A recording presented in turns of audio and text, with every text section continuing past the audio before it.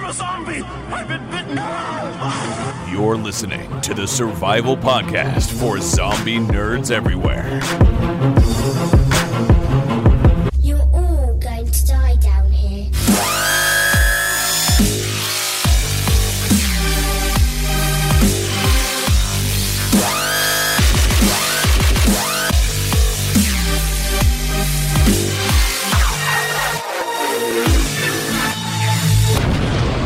This is Zombies Ate My Podcast. Hello and welcome to Zombies Ate My Podcast. I'm your host, Ryan Murphy, and joining me, as always, the busy zombie lord, Lou Page. How's it going, Lou? Lots of zombies.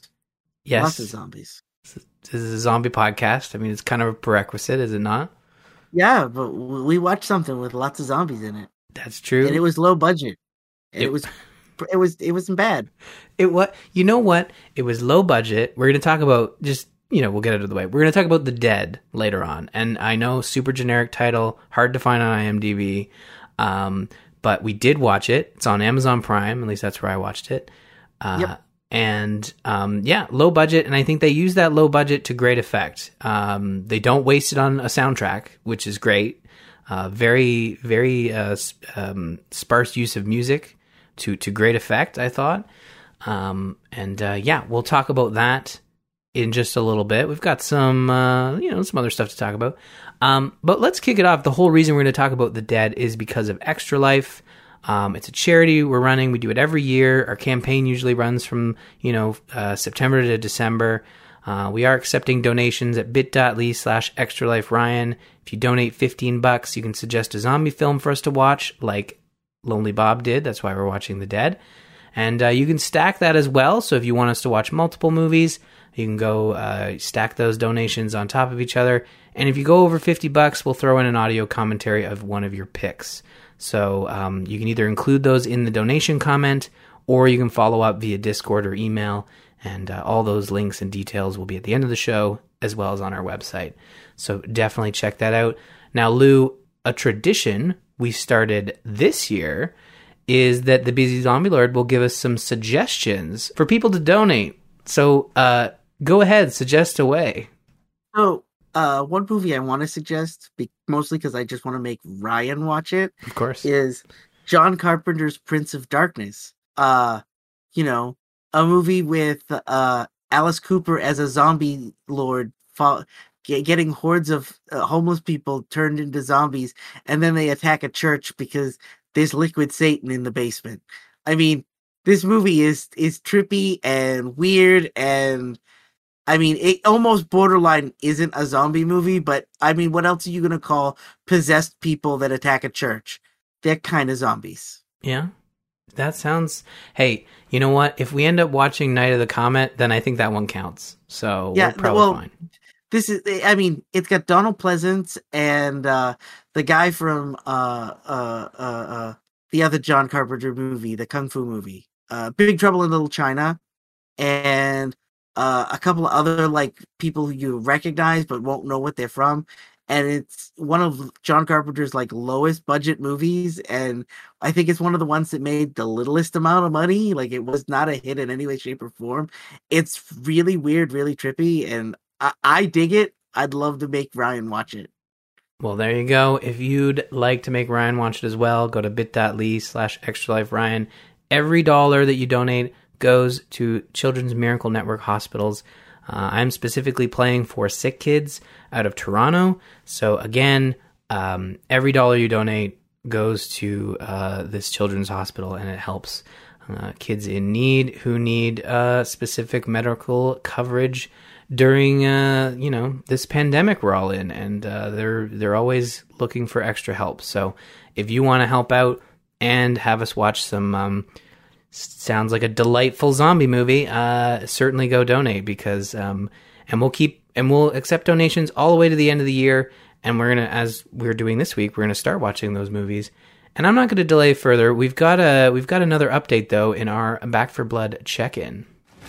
There are those among us that are not cowed by the terrors of this new world.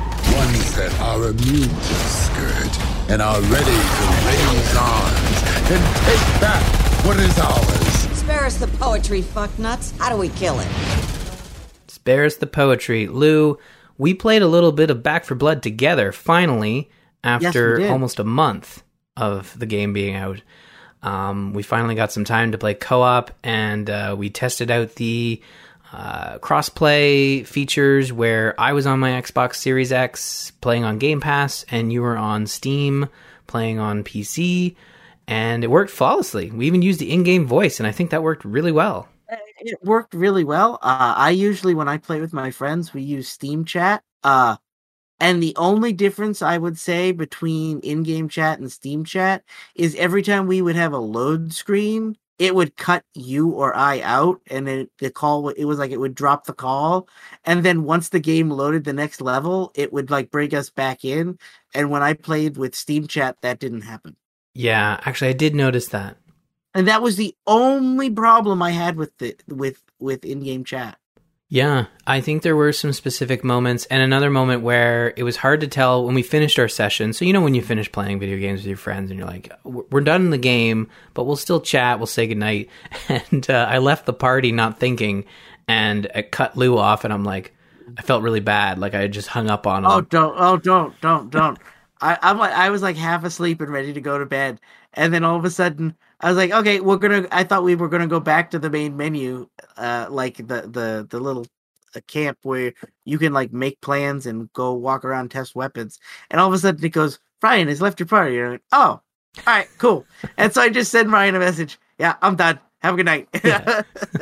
Yeah, but we had a good time, and I love the way. So this is a very co-op focused game, but it doesn't punish you for jumping around in your sort of campaign placement. So I love that you have progression through the campaign, and they're measured in sort of, there's 4 acts, and then there are like segments, sections to each act, and it varies based on the act. I think Act 1 has like maybe 10 segments, like kind of split in 4. It's kind of weird the way they chunk it out, right? Yeah. So and we got to Act 2, didn't we? We did. We got into Act 2, or got damn near close. But I really love that with that checkpointing system, like I can have that run saved. So the run Lou and I did and stopped playing, it shows as this is your run you did with Busy Zombie Lord. Continue this one either with Lou. Do you want to? You can copy it out and continue it with randos, and it really does save the character you're in, the guns you had, because like that was one thing I was playing with, was like, I want to try this new character, so I try to jump in with that character to an existing run, thinking I can just continue from where I left off, but it literally picks up from where you left off with your character, your guns, your attachments, everything. Yeah. But again, if you want to experiment with other characters, it does not punish you for going in and saying like, I want to start with this character, but I want to play starting from from where I left off, like in the story from when Lou and I were playing. So you can create a new run with that new character at that spot. And it's just so flexible, and I love it.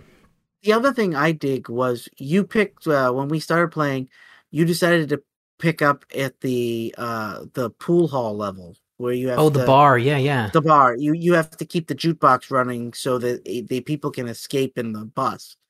And I love that level. Mm-hmm. It has flaws. There's some things in it I don't like, but for overall, as far as of the stages I've played, it's one of my favorites. And you picked that stage, and I've played that stage, and you've played that stage, but we've never played that stage together. So when you picked that stage, it let us pick all the cards up into that point. Mm-hmm. So it didn't make us start at 0 and struggle.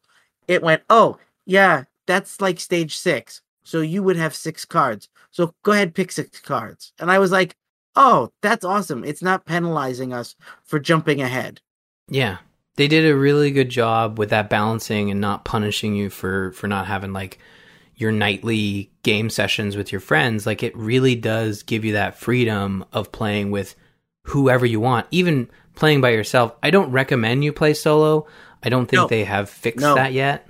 No. Yeah. And the bots are terrible. Like even when you and I were playing together, there was like, so the card system sometimes allows you to implement challenges. And one of the challenges was the previous map we had just collected supplies. So the challenge for the next map was like, hey, carry the supplies from one end to the other. And they spawned two of the collectibles or two of the supplies. And I'm thinking to myself, like, well, just have the bots carry it, and then we'll guide them. We've got to carry the supplies and lead the bots around. Oh my god, it was brutal. The bots in this game, you should not rely on them. I was talking about this on the Gamers Inn. The bots are essentially mobile turrets. That's it. Yep. They do not do anything else. And they're not even like it's one of the things my recommendation whenever I played Left 4 Dead was always that you wanted one bot. And the reason you wanted a bot was he may not be the greatest, but they have like sniper accuracy with whatever weapon they have. And sometimes you won't even see the zombie. You'll just hear him.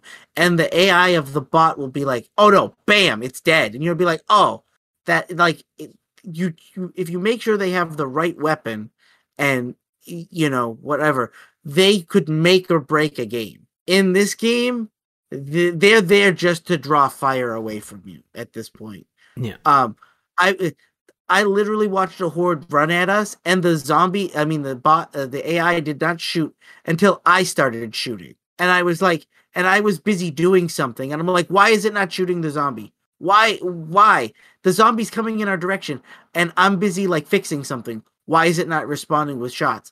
And so I had to stop what I was doing and shoot at the zombie. And as soon as I started shooting, he did. And I was like, what the?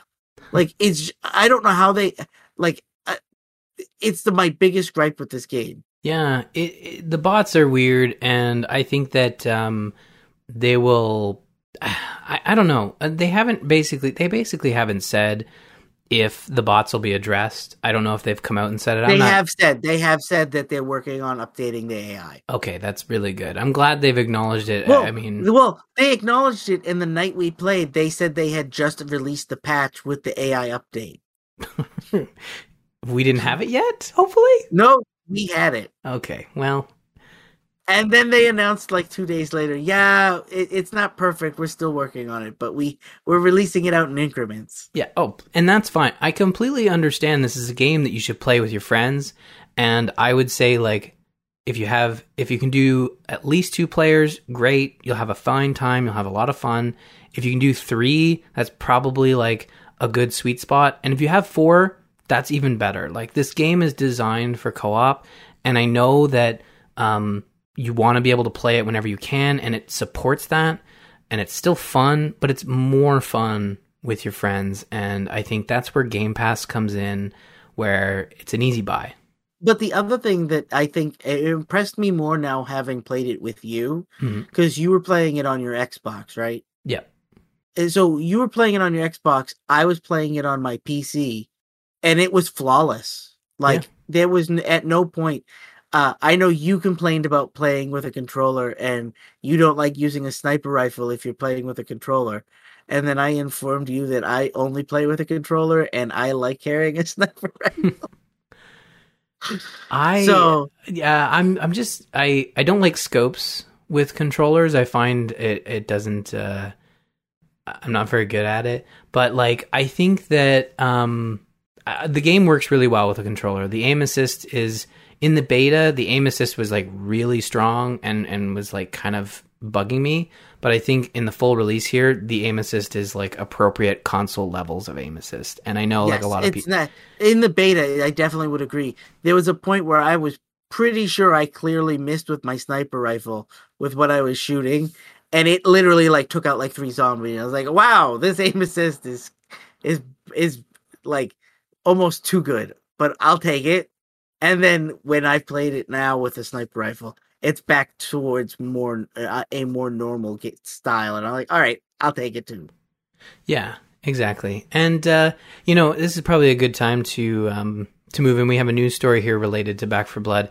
They've basically revealed their content roadmap, which includes the story expansions and offline solo play. And I think this story here and this roadmap really explains why this segment will probably continue for a little bit longer, if not into next year, because they've got they're kind of treating this as a game that's going to evolve. And I think that really does, harken back to the days of Left 4 Dead, which, once it released, it was really just the beginning and they would like slowly update it. I'm not going to sit here and say like all of this is free. Really, there's just the November and December stuff that's planned as being free. I'm sure there'll be more free stuff in 2022, but they really are only, looking at the paid stuff coming down the road. Or no, I guess there is. Now that I look at this, there are free updates here in 2022 that they've detailed. But like I'll just go through it here. So quality of life improvements and bug fixes in November. So this month, that's to be expected. December, new supply lines, ridden practice area, solo offline mode with campaign progression, which was one of the issues a lot of people had at the beginning. So they're looking to address that, because I guess when you played solo offline, it wasn't giving you the progression points, the supply points. So that's a big boost.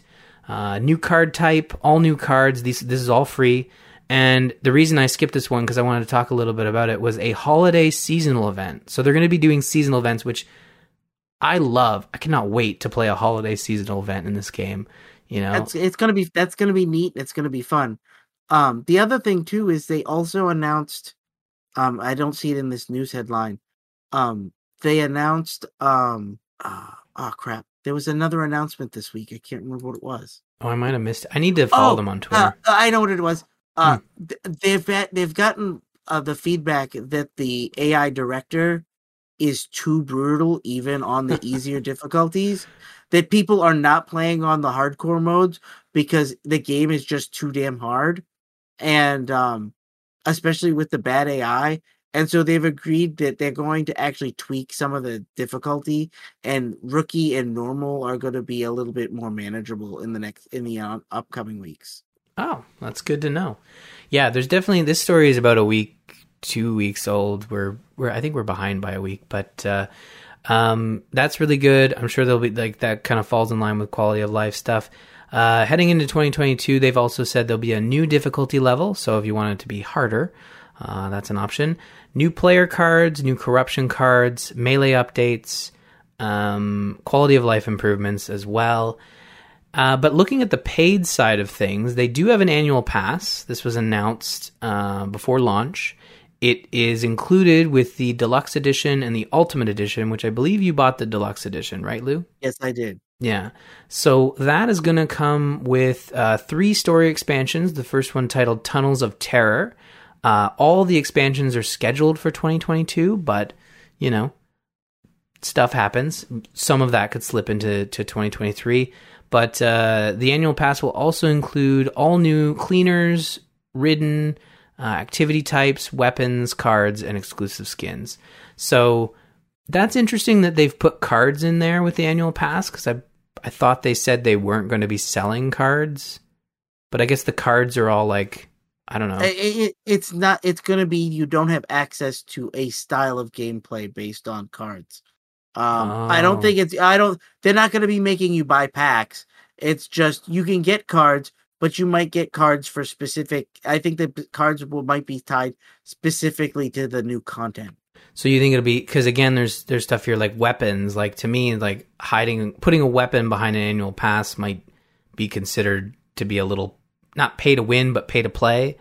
But if you're telling me it's like a new weapon type, like for example, there's like a flamethrower cleaner, like maybe, yeah, I could see that being better, not great, but still not as bad as like, if you get the annual pass, you'll get the best assault rifle. It's like, I hope that's not what they're going to do. That would be pretty bad. Not what they're going to do. Okay. That's good. Well, I, for one, am pretty excited. And honestly, like this annual pass is pretty solid. This could be probably one of the first instances where I buy an annual pass and have the base game through Game Pass, and then likely have to buy the base game when it leaves Game Pass because it won't be there forever. But yeah, I'm interested. I really like the game. I want to play more of it. I haven't finished it yet, but that bar level was kind of like one of those moments where I thought, oh man, that was a lot of fun, a really good set piece, and the music was really good. And then when we played it, they actually swap in other licensed music. Like they keep changing it. So it goes back to that replayability. Yeah, because you had told me what you had heard playing when you played it the first time, and I had, I think, that track the second time I played it. Mm-hmm. Because I've played that stage like 3 or 4 times now. It's honestly my favorite stage. I know there are issues with the way it throws zombies at you, but like I still like that defend the point set piece, and there's a few of them, and yeah, like I think my biggest gripe with the game comes down to the AI, and there are these specific moments where you have a very clear, thing you need to do, and it's not even like it's part of the mission setup, which is like to barricade the windows. And very clearly your AI are not barricading the windows, and that to me removes me from the immersion of the experience. When I have, if you had an actual player controlled by a human being doing what the AI did, you'd be kicking them off the team. So like that's my thing, is that at the very least the AI should be boarding up the windows. I don't know. Maybe I'm asking for too much, Lou. You're asking the AI to do some thinking when all they want to do is shoot some zombies. That's true.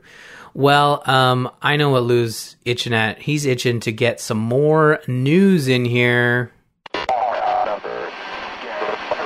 virus has completely devastated over 150 of the world's major regions and is spreading rapidly. Let's kick things off with what might not be zombie related, but again, going back to Night of the Comet, since that has come up a couple times, I think we can talk about this. Ubisoft is going to be releasing Tom Clancy's Rainbow Six Extraction in January. I think what started like from a teaser perspective seemed very zombie-esque, but I think it's gone more to like monsters/infection. More like, what would you say, Lou? Yeah, I have a funny feeling this is not going to be what it's portraying itself to be. Yeah, and that's fine. I think this is going to be more like Rainbow Six shoots aliens. Okay, yeah, that makes sense. So basically, what they've announced with this news is it's going to be coming out January 20th. I think they dropped the price to be about $40. So it's like not a full price game. And as well, when you buy the game, so Extraction will also support cross progression and cross save across all platforms. They also report that 2 Buddy Pass tokens will come with each copy of Extraction. So these tokens allow you to invite 2 friends to play with you for 14 days for free. So that's an interesting concept. Like, it doesn't give you a free copy of the game to give your friends, but at least it gives them the opportunity to try the game for 14 days. I think that's pretty novel. I think it's something they're going to have to do, because I think this game is going to be a hard sell. Yeah. And by that I don't mean that it's going to be bad, but I don't think that people are playing Rainbow Six for the ability to shoot aliens. I think that they're playing Rainbow Six because they want to play what Rainbow Six has always been. I don't know how I like, this is a neat idea, but I don't know how well it's going to work or how well it's going to sell. Yeah. Well, we'll see. I don't think it's something that's on either of our radars, but if it comes out, we'll talk about it. We likely won't play it, but we'll talk about it. But something we are looking forward to that we will likely watch and talk about on this show is the fact that Disney Plus had their Disney Plus Day, and they announced, probably to no surprise to Lou, that they are making a Marvel Zombies series, animated series that will be handled by the What If director, and no date, but it is coming to Disney Plus at some point in the future, and it is going to be not necessarily a continuation of what was in the What If series, but more a look at that specific universe and telling stories within it. I don't think this is gonna. I think this is a really neat idea. I don't think that this is gonna wow anybody. I think we're just in for more of what we kind of got in that What If episode, and I'm okay with that. That was probably one of my favorite episodes of the What If series. Everything else was kind of okay. Okay. I see where you're going with this. Like, I didn't hate any of it. I didn't love any of it either. There was nothing in it that made me go, the thing I liked the most was this. And then when they announced this, I went, oh, cool. I don't know if I'm going to go back to What If now. Yeah. It was interesting to watch. It was very focused on, this is for huge Marvel fans. Like, it was one of those shows that I'll watch all the Marvel stuff with Ashley, my wife, but she didn't really have an interest in the animated What If series. Like, it was too hyper focused on appealing to the hardcore Marvel fans that kind of like, because she loves the movies, she loves the TV shows, she loves the story that's being told in the moment. But I think the animated show it's just so out there and wild, and I enjoyed it for what it was. But like you said, Lou, I'm also not sitting there like, ooh, I can't wait for that next What If. Like, I'm totally fine to wait for both the Marvel Zombies series and the What If season 2. Like, they can take their time with it. I agree with you. I think Marvel Zombies was the best episode of What If. But I also feel like I'm also a little worried that like they kind of dealt with all the major players in the What If episode.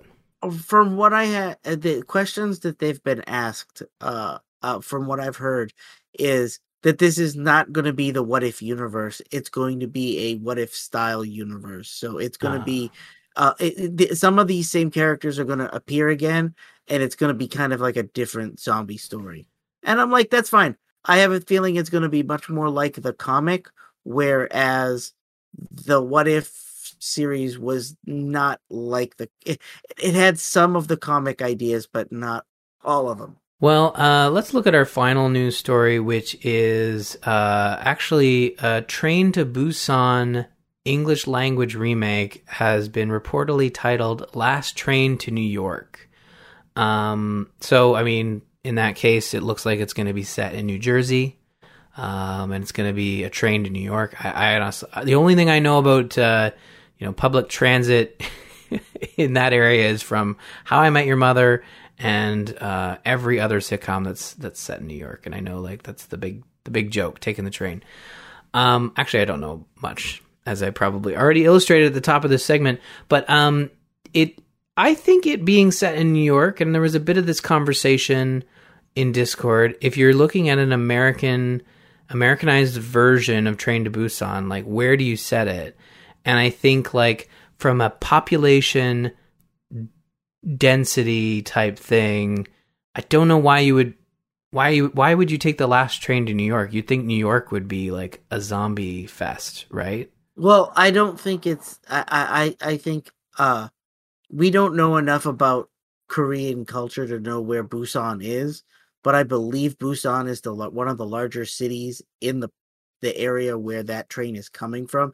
Like, Busan would be its last stop, and I believe that is a major city or port.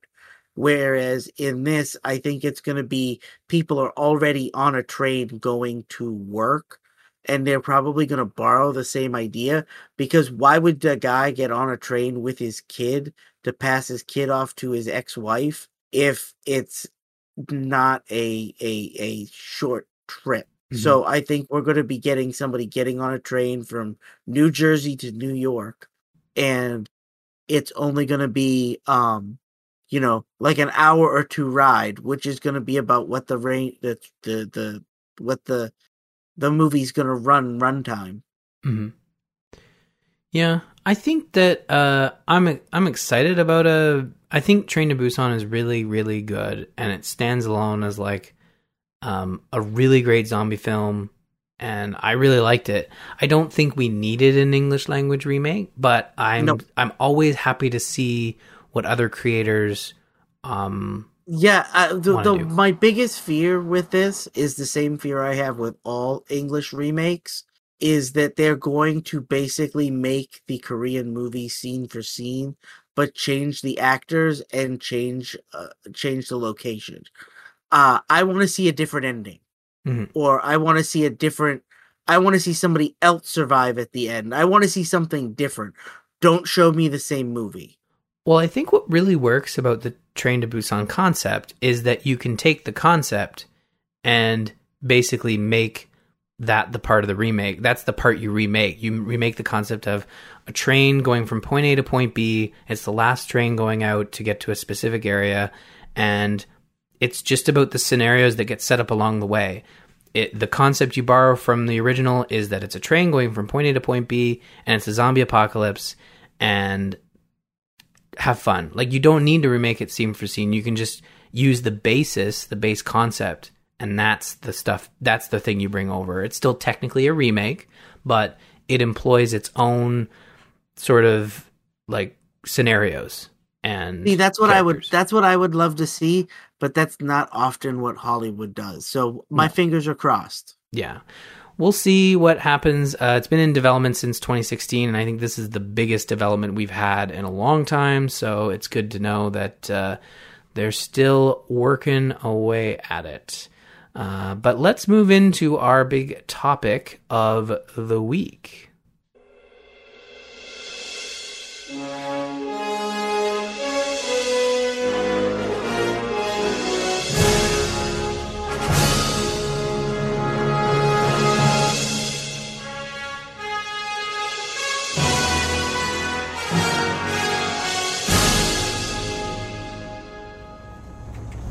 You must rest. Maybe I should drive. No, I'm all right.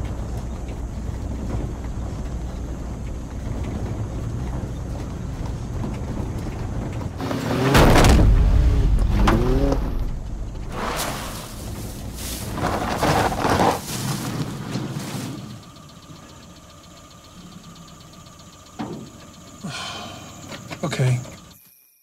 Lou, we're talking about The Dead, and I'm not making fun of the movie.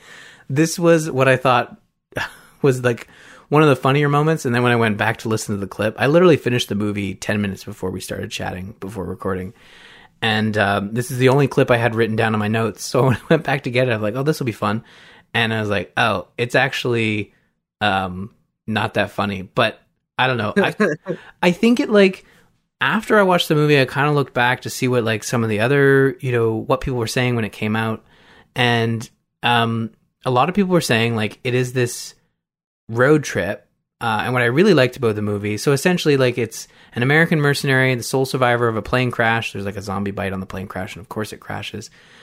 He has to run the gauntlet across Africa, battling with the living dead. And this is the description I got off IMDb. And what I really liked about the film is it is our main character, Brian Murphy. You learn that at the very end, when you learn that probably at the beginning, but it was really nailed home at the end as he's like, "This is Brian Murphy. I'm looking for somebody. This is Brian Murphy." Yeah. And Daniel, and they are basically going on this tour, this drive of survival. Like, they're just trying to survive, and they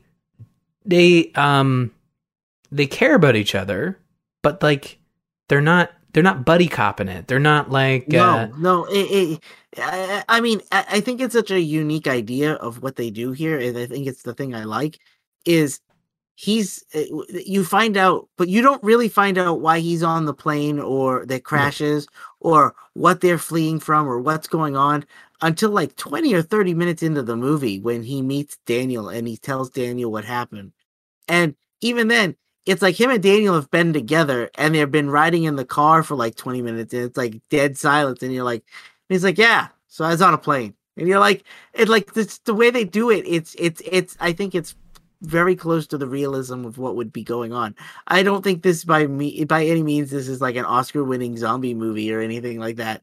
I think I think it's very low budget. I think it definitely feels like a director that's trying to sell himself on bigger projects. Here, see what I can do. Here, see what I can do. And if you look at the director's history, it definitely looks like this leads to more things, which leads to more things, to leads to more things, which looks like he even did something during the pandemic, and it's like a haunted phone movie, and Tony Todd's in it. And I was like, man, how'd you get Tony Todd? Oh wait, he's been locked in his house like everybody else. Yeah, for sure. But again, like, what I liked about this movie was, you're right, it's like a road trip movie, but his character is on a plane, it goes down. He's the only survivor. He keeps trying to save people along the way. It's one of the things I like about it. At no point does he ever like leave somebody to die. No. At every point, he seems to try and save somebody, or at least do his damnedest to save somebody until he realizes like the situation's hopeless. It's like, yep, nope, can't save him. And he's not a dislikable character. He's a very relatable character. And you also get told right off the bat, he's in army fatigues and he's a soldier, but he's not a soldier. Like, he's not trained to kill. No. He's a mechanic. Yeah, an engineer. Yeah, he's an engineer. And you're like, oh, okay. So he can shoot a gun and he can kill stuff, but he's not a SEAL team guy taking out zombies left and right. Yeah. Yeah, I think his character, it was interesting that they went with the engineer. He's still in the army, he's still trained to shoot and whatnot, but it was the engineer sort of role. And I really appreciated the fact that they focused in on like an engineer as opposed to just another Marine or whatever. We have a lot of those zombie movies. We have a lot of those action movies. And it's nice to see them focus on a different type of army character. And I think that it works really well. It works in his favor. There are a lot of interesting conversations that I thought worked out. And it's one specifically is the car breaks down. The conversation they had, like the acting wasn't that great, mainly from our main character. Like there's not a lot of talking in the film, and the actor who plays the main character is not great. Like everything he does on camera is fine, but sometimes when he's acting, it kind of feels like he's acting past the person he's working with, as opposed to, acting, one-on-one, which is tough when you have a lot of the movie is just him riffing off Daniel. And I think there's a moment where the conversation, the acting is not great, but there's a conversation where it felt like a kind of a dead decision moment where they're like, they have so much water, the car is broken down, and it's that classic, we've run out of coolant, let's use our water to fill the car up. And because he's an engineer, like you kind of trust him and that he knows what he's doing, and you're kind of thinking like, he's saying, we need to use our water, and Daniel's saying, well, there's no watering hole we can't walk to the next watering hole. So if we use our water here and the car doesn't start, we're screwed. We won't make it on foot.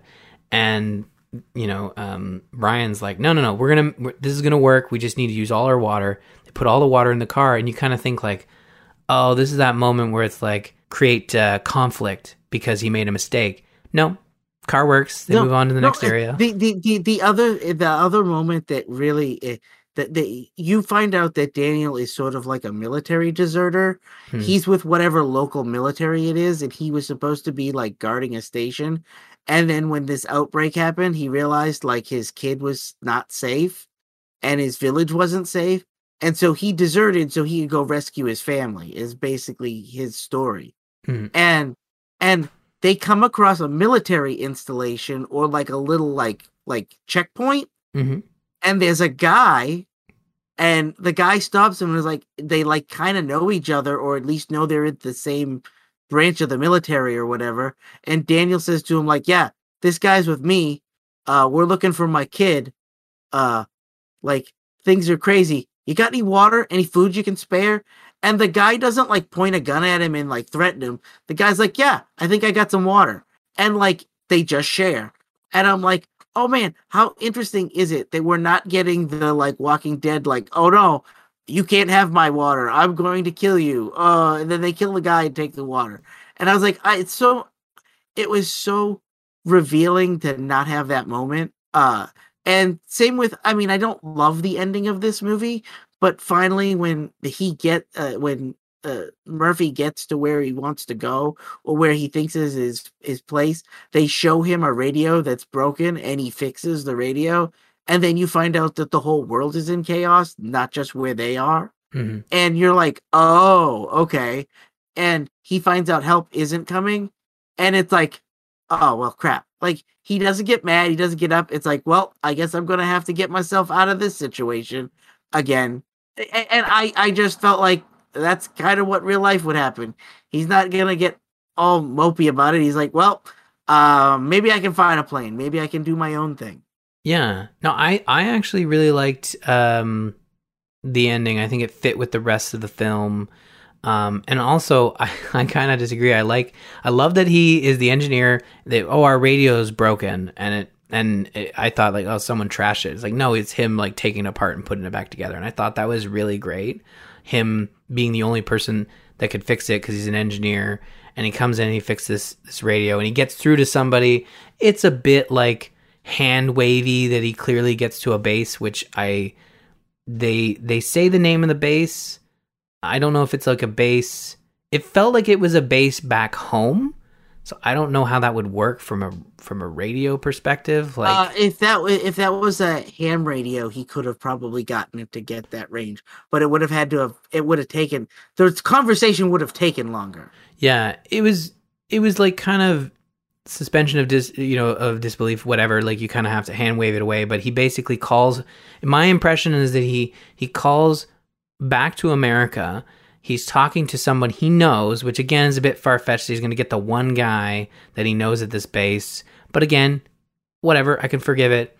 And it essentially reveals that, as you said, the whole world's doomed. He tells him that his family's dead because he's having flashbacks to, or dreams about his wife and daughter.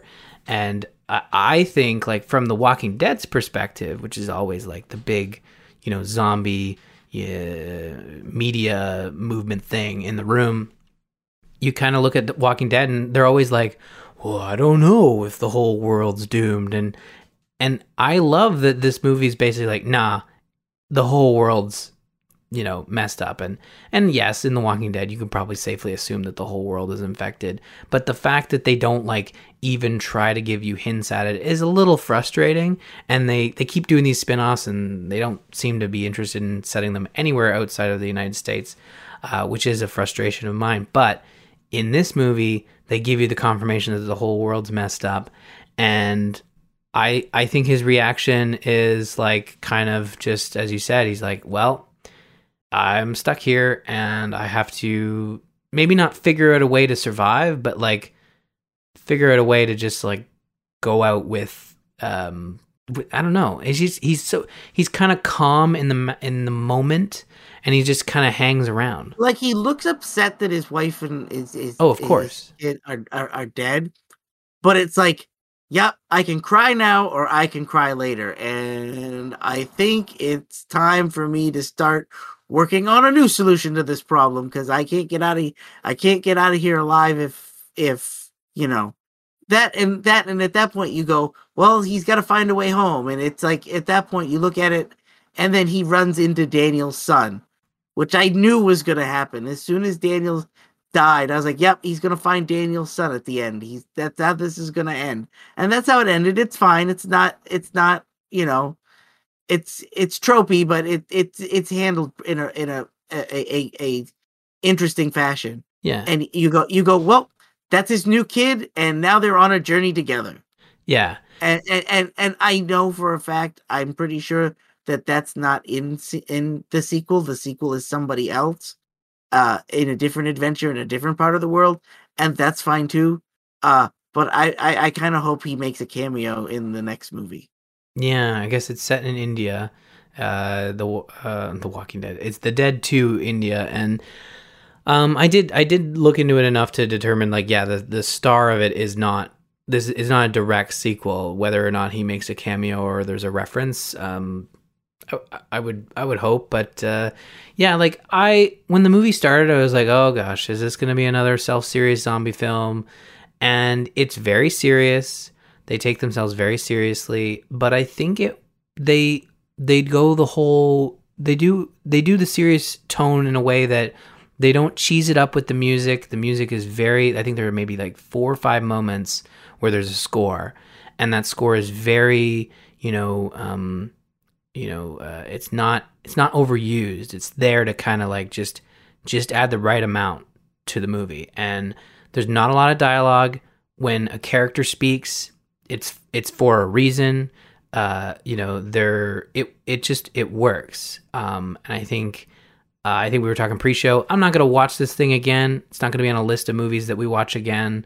But I'm glad we watched it. I'm glad we got a chance to talk about it because I think it is interesting. And again, like doing the show, there's a lot of zombie movies that come across our desk, and it's like, and for every good one, I'd say we see a trailer or something for 2 really bad ones.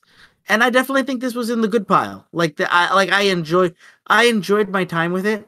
I think one of my favorite moments in the whole movie is he gets off this beach after the plane crashes, and he gets away from some zombies, and he's looking for a way to get away, and there's a truck.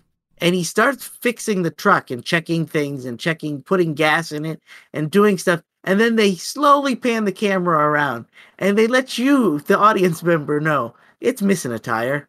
And you're like, he's putting gas in this, but there's no tire. This is a waste of time. So I was waiting for him to like have to run away from the car and it be like a waste of time. And it's like, no, he kills a couple zombies. He throws the tire on and throws a couple lug nuts on and then drives off on the tire. And I kept waiting once he got away from the zombies. I'm like, dude, you need to pull the car over and like fix the tires. Dude, you need to pull the car over and like fix the tires. Dude, you need to pull the car over and like fix the tires. And he never does. And then the car gets stuck later. And I was like, yeah, because he didn't fix the tires. And then I think it's the same vehicle that splits an axle. And I'm like, yeah, you split the axle because you didn't fix the tires. Yeah. It's a movie. I think that's like, it's a movie of survival. Like he crash lands and he's basically trying to get to, I think they have a conversation about there being like as you said, like a army. It felt like a checkpoint, not a checkpoint, but it was like more of a base.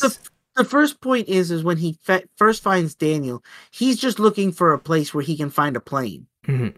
And Daniel says to him, well, I have to stop at such and such a place and go place. And it's an abandoned like base. They might have a plane there. And when they get there, he takes one look at the plane and he's like, yeah, there's a plane and it's gutted. That's not going to work. And they end up going on the road again. And he looks at Daniel. Daniel's like, well, I'm going to a military base. Maybe they got a plane there. I don't know. And like, that's kind of the way the story goes, is they're kind of stuck together because what else are they going to do? You know? Mm-hmm. Yeah. I think they do quite a bit with the setup. And I mean, the effects are well done for the budget. I think at the beginning of the movie, where they kind of they skip ahead to the ending, they're kind of showing the ending at the beginning of the film as he's working his way through the desert, which is in the final sort of act. And first of all, really gross dry lips. They go for it with that. It's gross. But also there's like a broken leg walking zombie, and I'm like, oh god, why am I watching this at lunchtime? Gross dry lips and like, you know, broken leg zombie guy walking, and I'm just like, I had to look away. It was really nasty. Also, something I noticed, I could be wrong, but something I think I noticed is, so they show you that zombie in the beginning, yeah, and then there's a later scene where it's like earlier in the movie, and there's a zombie, and I'm pretty sure it's the same guy in different makeup and a different outfit chasing them. Sure. Yeah. And I was like, I think that's the same guy from the earlier scene in the movie. I could be wrong because it's a distance shot, but the guy has the same skinny legs and he's kind of got the same build. And I think that's the same face, but it's distance. I can't really tell. And then I was like, yeah, this is a low budget movie. They probably reused a bunch of the same extras. Yeah. Just threw some different makeup on them. Yeah, no, I think that they did a really good job with the zombies, and it's more of the slow, lumbering zombies, and they, again, like, the characters recognize that pretty much right away, and there are moments in the film where they are, like, they're worried about being surrounded. There are a couple moments where they are surrounded, and you really see that panic. But, like, in moments where they know where the zombie is and they're trying to fix something, they're not in a panic to rush through it. They're like, I know I have a good amount of time before this zombie sneaks up on me. But where you do see the zombies sort of sneak up on them is when they both go to sleep. They set up camp. They use the old like metal can on a string technique, and only one metal can. And it doesn't work. It ends up resulting in Daniel dying, and which is unfortunate because I really liked him. I was kind of hoping he would make it through to the end, but it didn't take shifts when they were sleeping. You've got two people. I don't know. I thought that was unfortunate. Yeah, and I mean, and that's just kind of the way it ends, you know, for Daniel. And and he carries Daniel out of the way, tells Daniel whatever, and Daniel goes, "Yeah, now you're gonna have to shoot me in the head." And I was like, "Yeah, no, that's a guy who knows what's going on. He's not like begging for his life. He's not trying. It's like, nope, you're gonna have to kill me." And I was like, "Please don't have a line of dialogue where he says, 'Oh, please go find and save my son.'" And that never happens in the dialogue. That they never have that conversation. And I was like, "Wow, this is kind of cool." Yeah, there's no wasted words, I think, in this film when characters are having dialogue, and I think that the other thing that didn't need to be in the movie, but I thought was interesting, is shortly after Daniel dies, he comes across this woman carrying a baby, and the baby's upset and crying, and I was like, "Oh, don't kill her and leave the baby for dead. Don't do it. Don't do it." And he doesn't. She tells him to shoot her, and she pretty much forces him to kill her. And he carries the baby for what looks like miles and miles and miles till he finds a bunch of people in a bus, and he like waves them down. And you don't hear the dialogue, but you can imagine what he said to them. "I don't know what to do with this baby, and I've rescued this lady. So can you guys find the baby a good home?" And that's kind of what happens. And I mean, I can't blame him for not wanting to carry the baby. I just kept thinking, I know what a baby's like. That kid's going to get hungry, and then you're going to die from zombies. Yeah. But I thought that was like a really interesting way to handle it, where he did... He at least attempted to do the right thing. Yeah, like I think that the film does a really good job with the story they're trying to tell. And like, yeah, are there moments that are cheesy? Sure. Are there moments that the effects don't look quite as good? Yeah, for sure. The effects were like 50-50. Mm-hmm. There were a couple of effects that I could tell were real physical effects, and those looked pretty good. And there was a couple where it was CG, and a couple of the CG ones looked good, and there was a couple that looked kind of bad. But yeah, like it was nothing that like took me out of the film. It was just like, oh yeah, you had to be really paying close attention. There's a point where he shoots a guy and it's a zombie, and when he shoots him, it's clear that the effect on the face is digital. That's why it shows like a bullet wound, and it's clear that it's digital. But it's so quick that you have to focus on it to know that it's digital. It's very much out of the vein of a what's his name that did Desperado and Spy Kids movie. Oh, Robert Rodriguez? It's very Robert Rodriguez because he uses all digital effects for most of his gun stuff. It was very in that vein, but the problem is they made a mistake of showing the zombie's body afterwards, and it's clearly just a guy laying on the floor with no bullet wound in his face anymore. And I was like, okay, all right, it's low budget, I can forgive it. Yeah. But in my mind, I wouldn't have shown that zombie again after that point. No. Yeah.